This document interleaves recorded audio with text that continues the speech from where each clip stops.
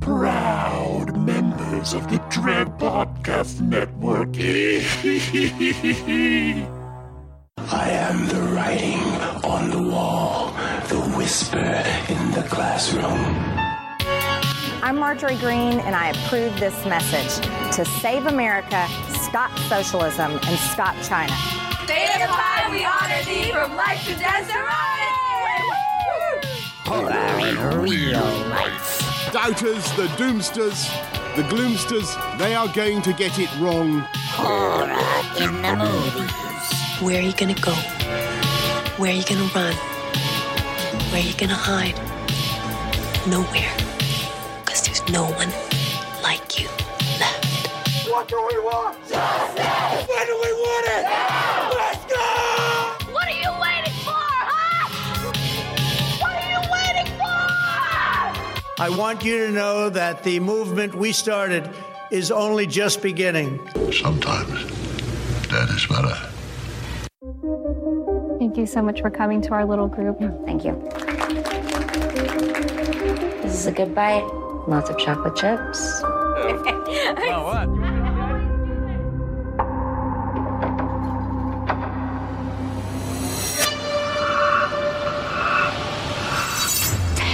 Ted, I saw someone outside. Honey, that's the man. He comes every night and tries to kill us. We're so glad to welcome you to another edition of Horror Hookups on FriGay the 13th Horror Podcast. If you're joining us for the first time, Horror Hookups are our special episodes offering interviews with people from the industry. Authors, directors, actors, paranormal investigators, Sasquatch hunters. We've had them all. And today we welcome two amazing artists from Lucky, the latest terrifying film from Epic Pictures Group and Dread Presents. Lucky is the story of a woman who fights to be believed as she finds herself stalked by a threatening masked man who returns to her house night after night, over and over again, assaulting her and trying to kill her. When she can't get help from those around her, when no one believes her, and when no one does anything to help, she takes matters into her own hands. Lucky stars BREA GRANT, who also wrote the film, and was directed by Natasha Kermani. BREA and Natasha, welcome to the show. Hi. Thanks for having us. Gosh, I really want you to do the trailer or something. The way you described it and your voice, it was so great. Well, I'll tell you what, thank you. I am available for hire whenever. Perfect. All right, yeah, welcome to the show. So with any of our new guests, we always want to start with one question that kind of helps level set us with you. So what is your two relationship with horror? Did you grow up liking it? Is this something that came later on? What's your relationship with the genre? Yeah, I can jump in. I grew up with a dad who really loved movies, so the early horror stuff was probably a little bit more in the sci-fi realm, maybe a little less like super bloody slashery, but definitely, eventually we sat down and watched Alien, which was super, super influential and memorable, as you may imagine, for a little kid. But he was pretty much a scaredy cat. So a lot of my horror journey was when I was a little bit older, and I was sort of going to video stores, those things that used to exist, video stores, and venturing into the horror section on my own and sort of exploring and finding stuff. I was a little bit older and did that. It was a solo journey. for myself, and then just really fell in love with it and expanding outwards from there and starting to find international horror and really falling in love with just the huge variety of expression that you can find in the genre. So it's been a fun adventure through the genre. I had an older brother growing up, which I feel like their older brothers love to hand you gateway drugs, and I think that my brother, this was a good gateway drug. Was always watching horror stuff, watching Friday the 13th or Nightmare on Elm Street or something, and I have really distinct memories of watching Tremors with him, and then Are You Afraid of the Dark? Like, I feel like those were two influential things, which probably say more about me than anything else. And then as I got older, I just kind of kept loving the genre.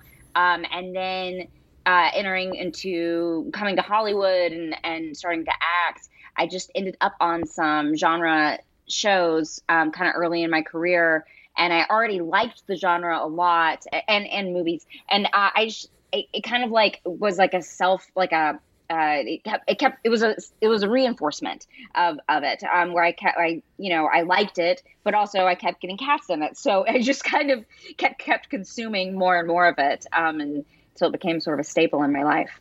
Awesome. So, BREA, you are the writer of Lucky. Can you tell us kind of where you got the idea for this film? Yeah, for sure. I think obviously in your description, it's in the description y'all did, it is about violence against women on a very broad scale, but we took it to this sort of surreal, bizarro place. So I was definitely trying to touch on themes like that. But then I also drew a little bit from my own life. I think this movie was a little cathartic for me, working through some stuff. I had to deal with a stalker situation, and this was sort of my outlet and figuring out how to deal with that, and dealing with the justice system and the police and the court system and all of that kind of stuff. I think this movie helped me sort of work through that. So I drew a lot from my own life, but also drew from other women in general. I mean, not to be super dark, but every time I would tell women about what was going on with me, they would all kind of be like, yeah, of course. Like, this is what it's like. And all women had this story. And if they don't have the story of, a stalker showing up to their house necessarily, they definitely have a story of being scared, walking home at night, or, being out at somewhere and you realize you're by yourself, or being alone with a guy at a party and realizing that it's a bad scene. And I think that kind of really struck me the more I spoke up about it, and the more and more women who related to it. Natasha, switching to considering how the film was crafted, tell us a bit about your strategy when it came to preparing to direct Lucky. Were there any films or filmmakers that inspired you? Yeah, I think first and foremost, it was the figuring out and really cementing the arc of the main character, May, and making sure that all of those beats made sense, because the movie is so wild. It really does turn into this really sort of unhinged, we would describe it a lot as sort of like a Twilight Zone version of reality. So just making sure that we really understood where she was at any point in the script, and speaking with BREA and making sure we felt super solid about where the scene was, where the scenes were, and how they sort of fit together, before really running headfirst into like the more expressionistic aspects of the film. So really grounding it in the experience of this main character was the number one thing. It was the number one thing to take into consideration before getting into all the bells and whistles. But, it was really like once we were super solid on her journey through the film, then we could really just dial everything up to 11. And it was really just about bringing in the right department heads to sort of tackle all the different aspects, visually, aurally, even the fight choreography, and making sure that each of those aspects of the film not only, fit in with the main journey of the main character, but the crescendo of weirdness that happens. So that was really important to us, because it starts relatively normal, and then by the end you're in like full weirdo bizarro land. Sure. So I think just really tracking that, making sure all of the departments were on the same page, and then just having fun. And I'm not especially referential. I'm not really that interested in recreating things that have already been created, but I think a lot of the film, the DNA of a slasher, the DNA of a psychological thriller, will show itself. So there's certainly, just by proxy of what it is, we're definitely seeing some Scream in there.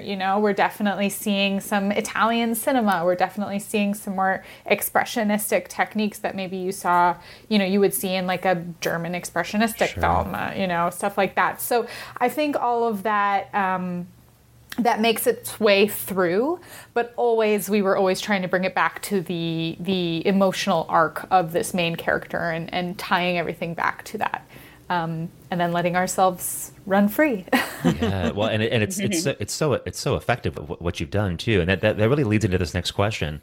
Lucky is a film that explores a very serious issue, but it does it in a really unconventional way. And just listening to both of you describe it as surreal and bizarro, unhinged, sort of like the Twilight Zone.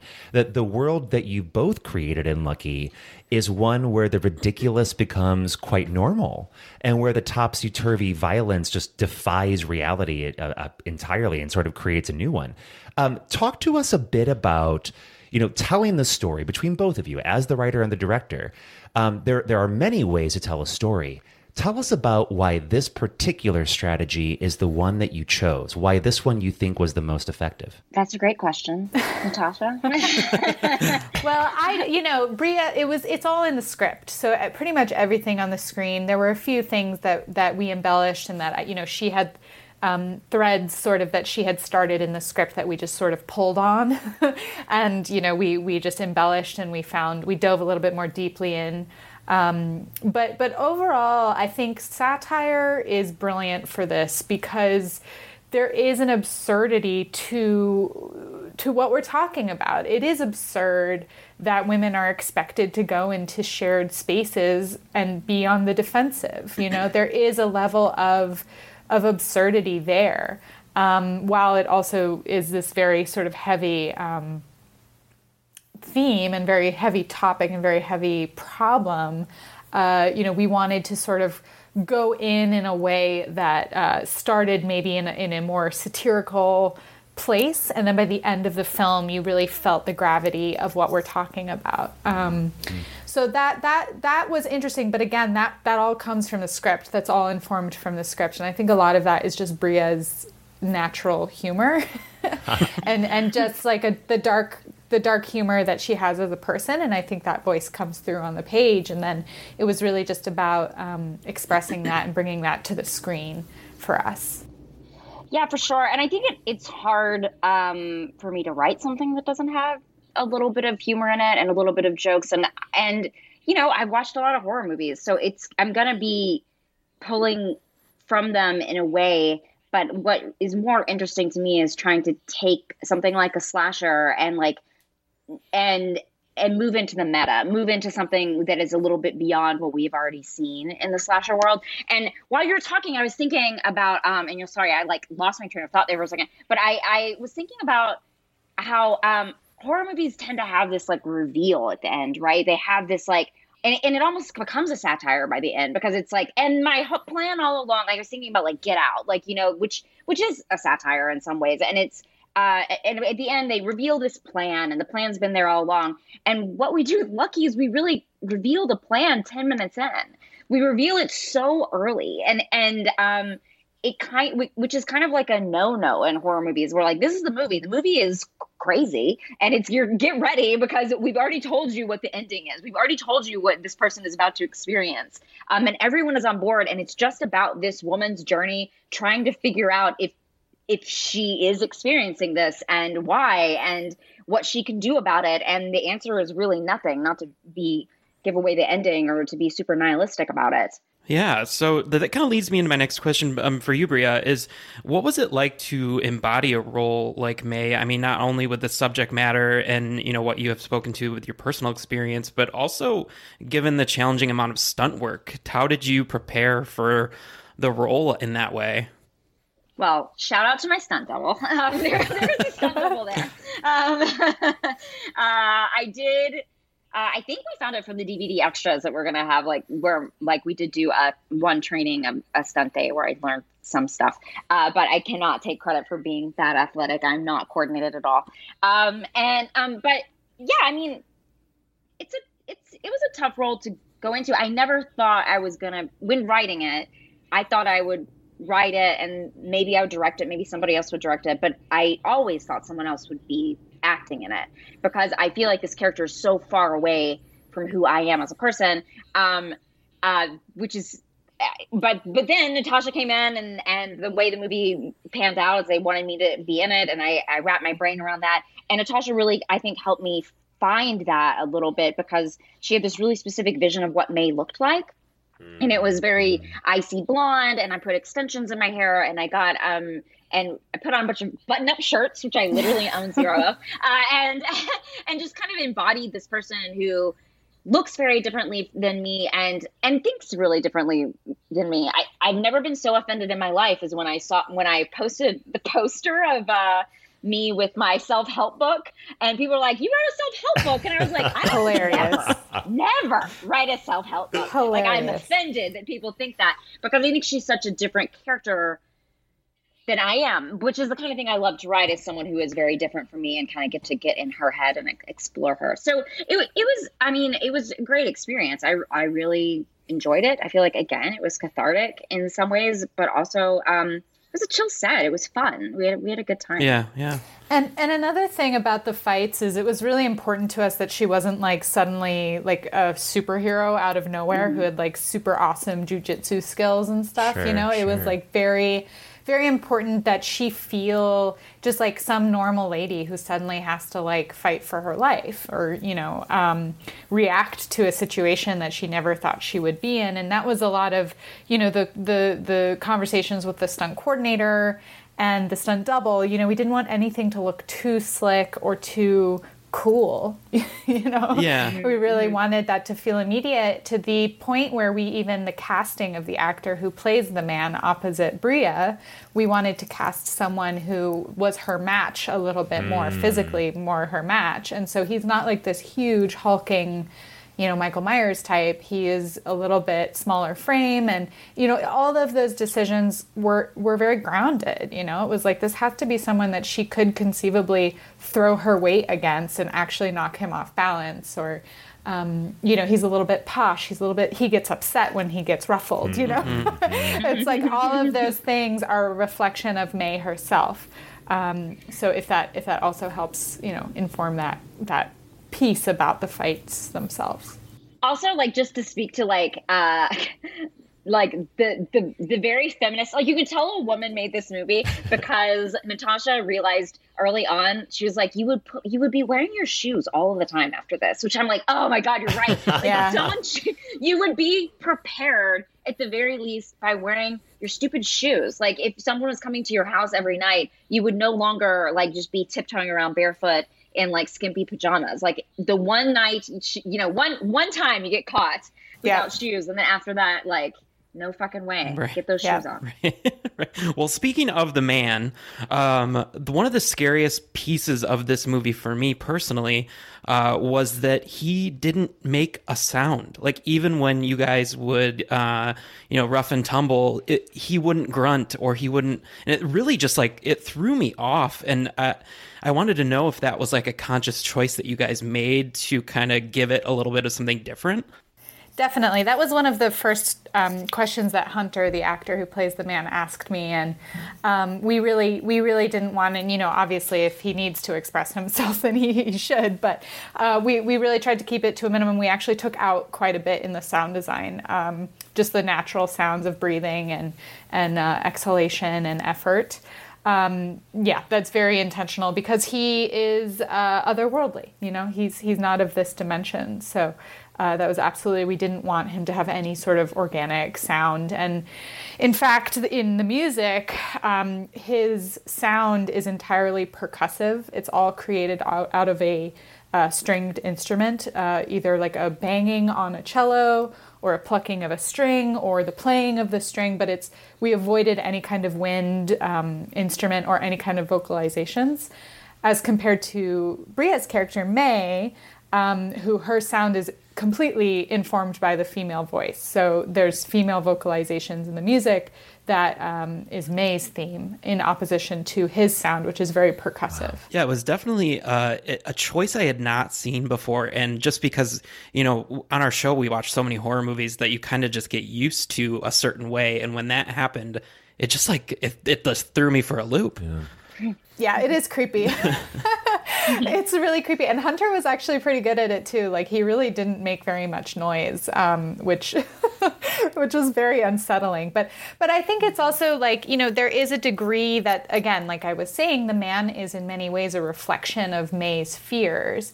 And so she's not imbuing him. He shouldn't be imbued with any kind of human quality. He doesn't breathe, and Hunter and I would often talk about it, and I would describe to him, it's like a toy soldier, if anything. He's like an animated toy soldier. And so even in the movements and how he would articulate the way he walks, the way he would look at things, we were really trying to take any organic element away. Yeah.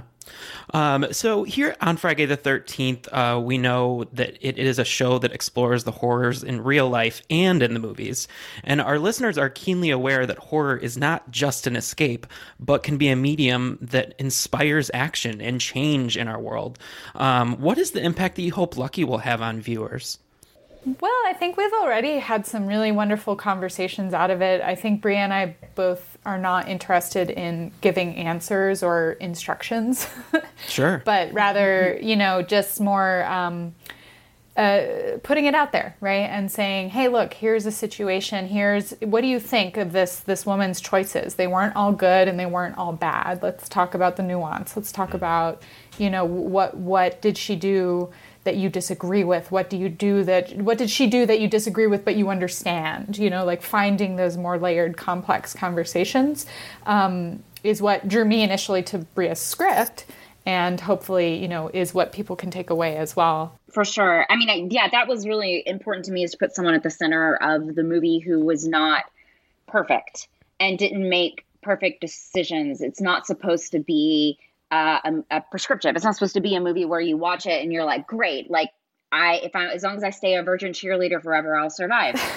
It's a movie in which you have this woman who has to not only face down a killer or a slasher, she also has to face down all of these beliefs that she's carried with her for so long that have served her, and now she has to, by the end of the movie, hopefully, if you went one frame further, maybe she starts to question those beliefs.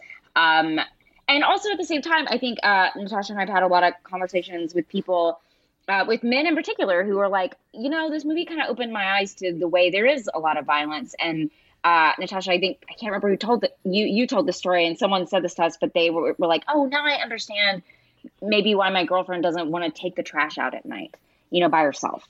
And like something like that is just that's a very simple takeaway from the movie that I'm really happy that people get. And, to recognize that we're being heard, I think is also like, I've had a lot of women say like, oh, I really see myself in this, and I see the frustrations, and I know I was frustrated when I was dealing with a similar situation. I want to take us back about a year from today. And as folks will recognize when this episode drops, it's basically a year of the pandemic in America. And about a year ago, both of you were in a piece in Variety talking about South by Southwest and, of course, how Lucky was a part of it in the Midnighters. And South by Southwest was just, largely canceled last year. And, Brea, we'll start with you. In that piece in Variety, you wrote about your experiences, and you wrote about your father, too. And you said this. You said, self-quarantining when sick has been a part of my life for the last 8 years because he is part of my life. And I haven't seen him now in 2 weeks. This is what we do as members of a society. We sacrifice for the greater good. We stay home so other people can have a chance. Can you tell us a bit about how getting through this pandemic over the last year has been for you, as an artist, but also as a daughter, as a family member, as a human? Tell us about that. Yes. Yes. It has been hard. Oh God. I don't want to get too emotional. So it's hard. I haven't seen my dad since Thanksgiving. Yeah. I was able to go up there at Thanksgiving. And it was sort of a special treat that I did get to do that. My dad has Alzheimer's, and he has for many years. And he also got COVID which was honestly, scariest day of my life. I was completely inconsolable. It was horrifying. So yeah, the year's been tough. I mean, it's funny you bring that up because I feel like a lot of people are like, what have you been doing for the past year? And I'm like, in part, I am very guilty of throwing myself into work. I think I'm very guilty of being like, well, if I can just stay on a schedule, if I can just wake up in the morning and work out and do my writing and do all this, then like the day will end and I will not be in a sheer panic. And that's mostly what I've done. But yeah, the year's been rough. I mean, about a year ago, actually, Natasha, we were at a restaurant celebrating that we were going to go to South by Southwest. I just sent Natasha the photo. And then I think it was the next day we were somewhere, or a couple days later, and we got the word that it had been canceled. And we just went straight to a bar and started drinking because we were pretty down. I mean, we had already, rented our apartments, rented clothes, gotten our plane tickets. Like, we were ready to go. And for me, it would have been my first solo credit as a writer on a big screen. I co-wrote my first movie. And so that was that was a huge, huge deal for me that I was really looking forward to. So yeah, I mean, I am in some ways like ready for this to be over. In some ways, I think I can appreciate some of it because it has made me a bit more reflective, hopefully. Sure. But again, I will say I'm guilty of just becoming a workaholic in some ways and trying not to pay attention to BREA, you always stayed busy. You always this woman stays busy. That's what I always say about BREA Grant. You'll never catch her not busy. I am busy. I like being busy. Otherwise, too much reflecting. Yeah. And BREA, thank you for sharing that. And I share your fears. My mom has Parkinson's, and she also got COVID. It was an inconsolable day when that happened. So I totally understand where you were coming from with that. Well, and I think also, I mean, I'm sure you relate to this, but the media was so, basically it was like, it's a death sentence. Oh, totally. And so, right. Exactly. And you're not allowed in the hospital. And the first thing I do when my dad goes to the hospital, which is often, is I go pack up my backpack because I know I'm going to be there for, however long. I bring my computer. I'm ready to work so I can sit in the hospital chair. And I packed up my backpack and I called and I was like, great, what room is he in? And they're like, you can't come to the hospital. It's COVID. We're in quarantine. Oy. And I was like, what? It's something I can't control. This is awful. I was well, sorry. I'm sorry about that. It's a horrifying experience, I think, for all of us. Yeah.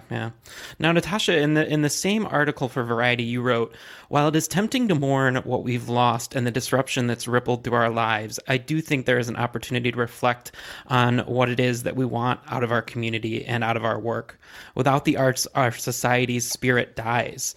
Kind of the same question for you, nearly a year later. How have you been getting through this, either creatively or however you deal with these kind of situations? Yeah, I mean, I am similar to BREA. I think a lot of filmmakers, people in this industry like to be busy. So definitely finding structure, being a little more self-reliant, finding structure within yourself and within the sort of work that you want to be doing and doing with your day. I will say, I hope that there's a lot of very unsafe practices in this industry, and they're certainly not all going to go away. But I hope that there is a sense of, coming back to the work with a little bit more heightened awareness. And, crews are always incredibly important to me. I came up through crew, and especially in genre, unfortunately, and in indie, the crew is not always taken care of. And I hope that when we come back to work with a little bit more awareness and, respect for the time and people's health. And, it won't be perfect, but I that is my hope. And that is something that I am even more, focused on and really thinking like, do I really, really, really want to do this job? Do I really want to tell this story? Is this really important to me? I think that those questions sometimes get pushed under the rug a little bit when you're just busy, going, and do this, keep working, blah, blah, blah. And when you're forced to sort of sit and in the quiet and really like look at yourself and what's on your desk, just being a little bit more thoughtful, I think would benefit, myself as an individual, but also our industry as a whole. Yeah, that's great. That's very good insight. Well, I just wanted to congratulate both of you on the stellar movie that's coming out with Lucky, and we just really appreciate you being able to share your art with us. Thank you. Thank you for having us. And so tell us a little bit about, besides Lucky, which we're so excited for dropping on Shudder. Everyone is going to see it. All of our listeners will watch it, I can guarantee you. And what else is coming up for both of you? Tell us what's next. Hopefully more horror movies. I would like to work with Natasha again. Yeah. We got to find another good project. Natasha books. I'm like, let's option this book. Let's try to do this. Always trying to get her to We're both big do sci-fi nerds. Like we both love like space stories and that kind of stuff. So we'd love to find something, in that space would be really fun. The space of space. Okay, that's great to hear. I'm a space horror fanatic, and like the next great space horror film has just not been made yet. So I hope it comes from you two. Yeah, that's like probably my favorite subgenre. It's so cool. So yeah, we're always looking for like tasty, stories, short stories or books or whatever. Brea is a really avid reader, which I appreciate. Well, Brea and Natasha, thanks so much for being on the show with us today. Folks out there listening, Lucky is on AMC's Shudder platform literally right now. So stop what you're doing and go watch it. As always, if you want to learn more about Friday the 13th, become a Patreon patron or buy some merch, visit us on our brand new updated website at FriGay13.com. Thanks for being with us on another horror hookup on Friday the 13th Horror Podcast. And as always, don't forget to get slayed.